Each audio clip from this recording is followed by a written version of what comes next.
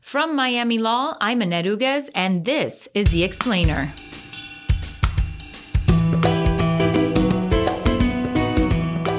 The fire department, for instance, to buy fire trucks and fire hoses on the used market to save a few pennies because the fire chief has a profit motive. No, you want them to have the best trucks, the cleanest trucks, the trucks that run, and the hoses that work. Because if they don't do that right, they're shaving costs there. That gear might break down while your house is burning down, right? So you don't want that. You want them to have the best equipment. So fire stations and fire departments don't work well on a profit motive. Prisons are the same way. Welcome back to Season 6 of the Miami Law Explainer, the legal affairs podcast where Miami law experts lend context and historical relevance to today's headlines. In the opening days of the new administration, President Biden took his first big swing at criminal justice reform with an executive order aimed at ending private prison contracts. Innocence Clinic Director Craig Trocino takes a wide look at the prospects. Let's go to executive producer Catherine Skip with the interview. Hey, good morning, Craig. Good morning. Always nice to have you on. So we start with the executive order. What does it do? What does it not do? Well, it's actually, in my view, a pretty extraordinary order. And it's extraordinary because it recognizes mass incarceration and identifies it not as a virtue, but as a problem in the criminal justice system. And it says that it's significant cost. It's at a significant cost and doesn't make us any safer, which I think the data bears out.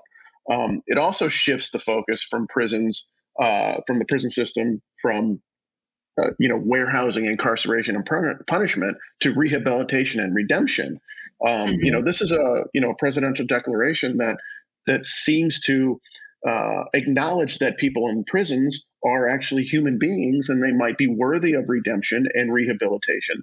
I see it as kind of a sea change in the way we're approaching corrections, at least from the top down. It's nice and beneficial to see the president saying that people are worthy of redemption, and that we want to do what we can to make them productive members of the society rather than warehousing them indefinitely at $100 per person per day, which is what it currently costs in the federal system. Right. It actually takes us a little bit closer to, the words of St. Francis, since yesterday was Ash Wednesday, where there is despair, hope, where there is darkness, light. For it is in giving that we receive, and it is in pardoning that we are pardoned, right? President Biden's a man of faith. He understands this. And I think this order is part of that. It also focuses on humane treatment, declaring that, prisons should be treating people humanely. That's another recognition of the basic humanity of the folks in our prison system that we've put there and that we are stewards of. I think that's a necessary thing to say. But the downside is I guess it really only applies to the federal system. It doesn't really apply to the states. Okay. Removing the profit motive from the prison equation was a target of the Obama administration. Can you talk a little about the impact that had during that administration and how it changed under the Trump administration?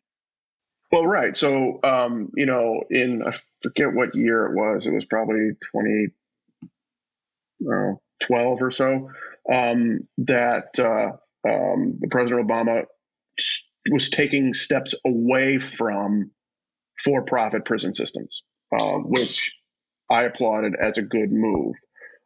Then, of course, when there was a change in administration, the Trump administration went back into coordination with for-profit prison systems. Fortunately, President Biden recognized in that order that part of the problem of mass incarceration is because we have for-profit prison systems. So it's a nice step back to, I think, sanity in the prison situation. Getting rid of for-profit, the for-profit system that we have. Now, look, there's nothing wrong with the profit motive in general in a capitalist system, right? But it's necessary for capitalist organizations to survive. Apple, Google, ExxonMobil, they have to maximize profit. That's the whole game. But there are some things, particularly when it comes to governmental services, that profit motive and the free market are not the be all end all, right? Because the easiest way to maximize profits is to reduce the costs that you're spending on your services. And that ends up making the services less robust, less efficient, less there. If you maximize profit to the extreme when services to another human being is part. You might be getting to there's no there anymore. And so you wouldn't want the fire department, for instance, to buy fire trucks and fire hoses on the used market to save a few pennies because the fire chief has a profit motive. No, you want them to have the best trucks, the cleanest trucks, the trucks that run, and the hoses that work. Because if they don't do that right, they're shaving costs there. That gear might break down while your house is burning down, right? So you don't want that. You want them to have the best equipment. So fire stations and fire departments don't work well on a profit motive. Prisons are the same way, because when you have the need to maximize profit, you build more prisons to have more beds, to put more people in it on an economy of scale, build more widgets in essence. But that doesn't really work out in the long term for prisons. I mean, for instance, Geo Group, which is one of the big for-profit prison corporations. In 2019, their CEO made $5.7 million. Their CFO made $2.2 million. Two top senior vice presidents made $1.3 and $1.8 million per year, respectively, and their marketing director made $1.3 million. That's $12.3 million for 4 people at the top of a corporation. Take a wild guess what the director of the Federal Bureau of Prisons makes. No idea. $180,605. Yeah. $180,605 per year, right? So you can't tell me that for-profit is the way to go, right? Because Bureau of Prisons does it better. They do it cheaper, and they don't have to have a marketing division that goes around and tells people to send bodies to me. Right, no lobbying arm. Well, I didn't even get to that person's salary when I was doing the research. So what's next? Can Biden do more by executive order? Is there legislation, being cooked up, or any idea where we go from here? I don't know where the legislation is going, and I don't know what President Biden has on his executive order agenda with regard to criminal justice. I do know, and he's been on record for a while saying that he opposes the death penalty. So I would like to see a death penalty moratorium. At least he can easily do that and just declare that we're going to have a moratorium where there are going to be no further federal executions. He could even commute those sentences from death to life without the possibility of parole too. That would be a nice step. I'd also like to see an end to mandatory minimum sentencing. Because those are the types of things that end up leading to mass incarceration. You've got, where the judges who are sentencing have absolutely no discretion to sentence the person standing in front of them in open court. They must sentence to 20 years, 30 years life in prison because that's what the statute says. Takes away all the sentencing authority and the discretion of the trial judge, who is in the best position to really do this and put it in the hand of the legislature. I'd like to see an end to solitary confinement. As a practice, Amnesty International refers to it as a mechanism of torture. I believe it's inhumane, but we still use it.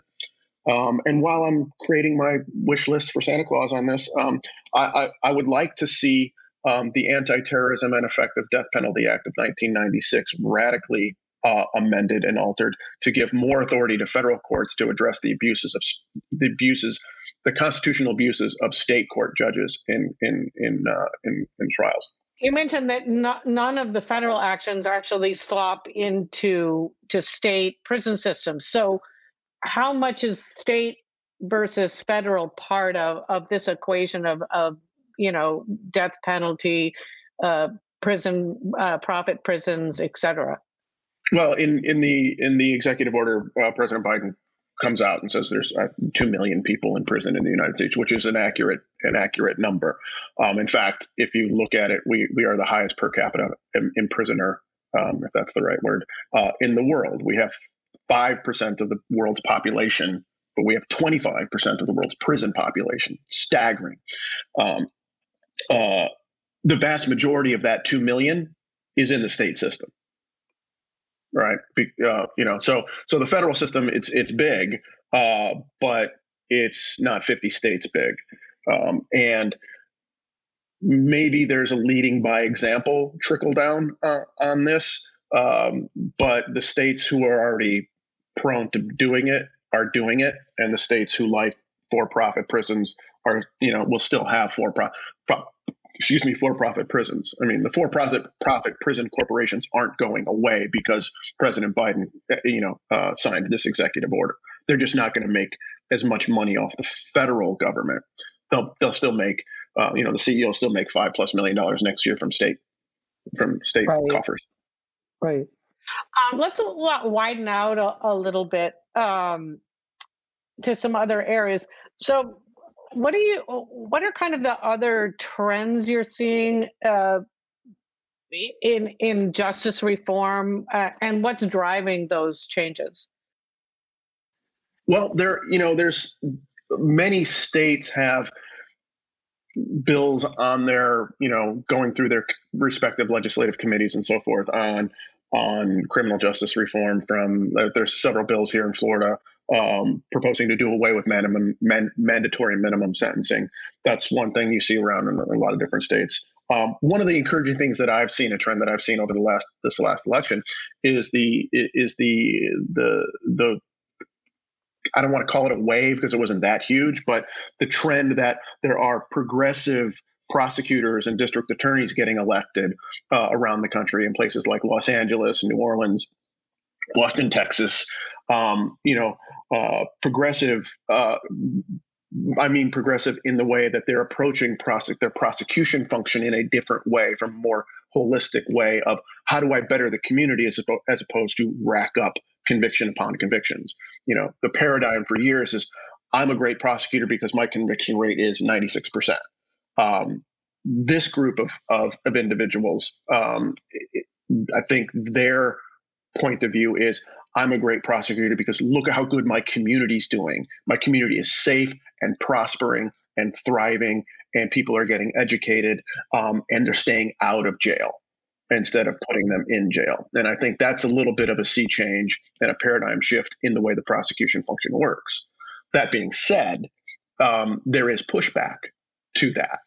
For instance, Mr. Gascon, who was elected DA in Los Angeles, came out of the gate with a lot of great ideas on, ending mandatory minimum sentences, reviewing long-term sentences, and not going and deciding that he wasn't going to pursue what's called sentencing enhancements. These tiny little these other factors that take what I would say a normal 10-year sentence and enhance it to a 20-year sentence or further, like 3 strikes and you're out laws. Those are sentencing enhancement laws. And he said he wasn't going to do. He was ordering his prosecutors not to do that.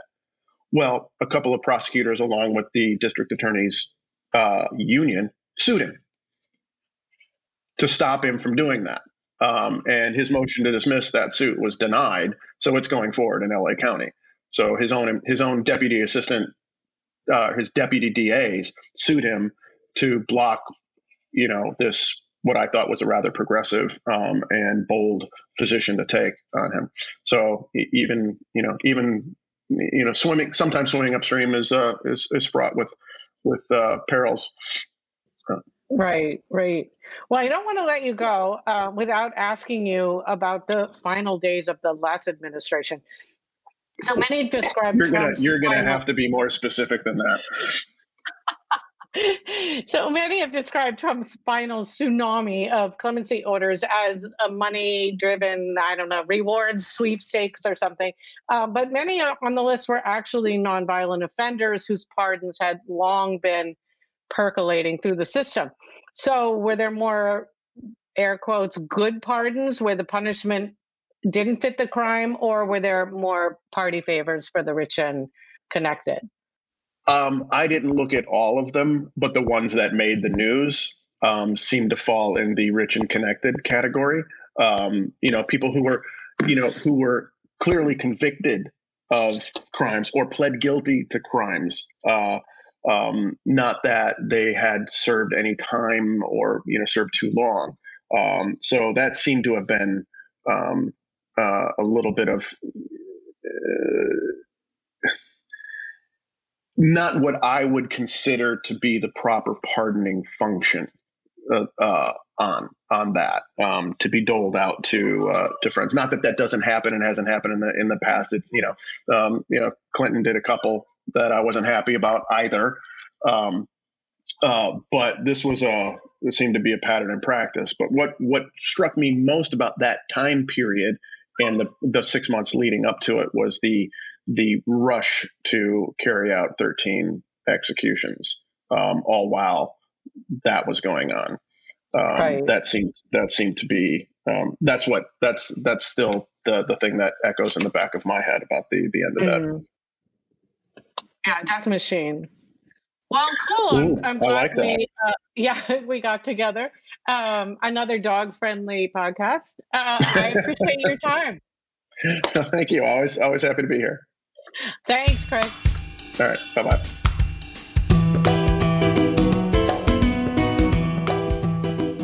Thanks for joining us at The Explainer for a whole new season of interpreting legal issues in the headlines.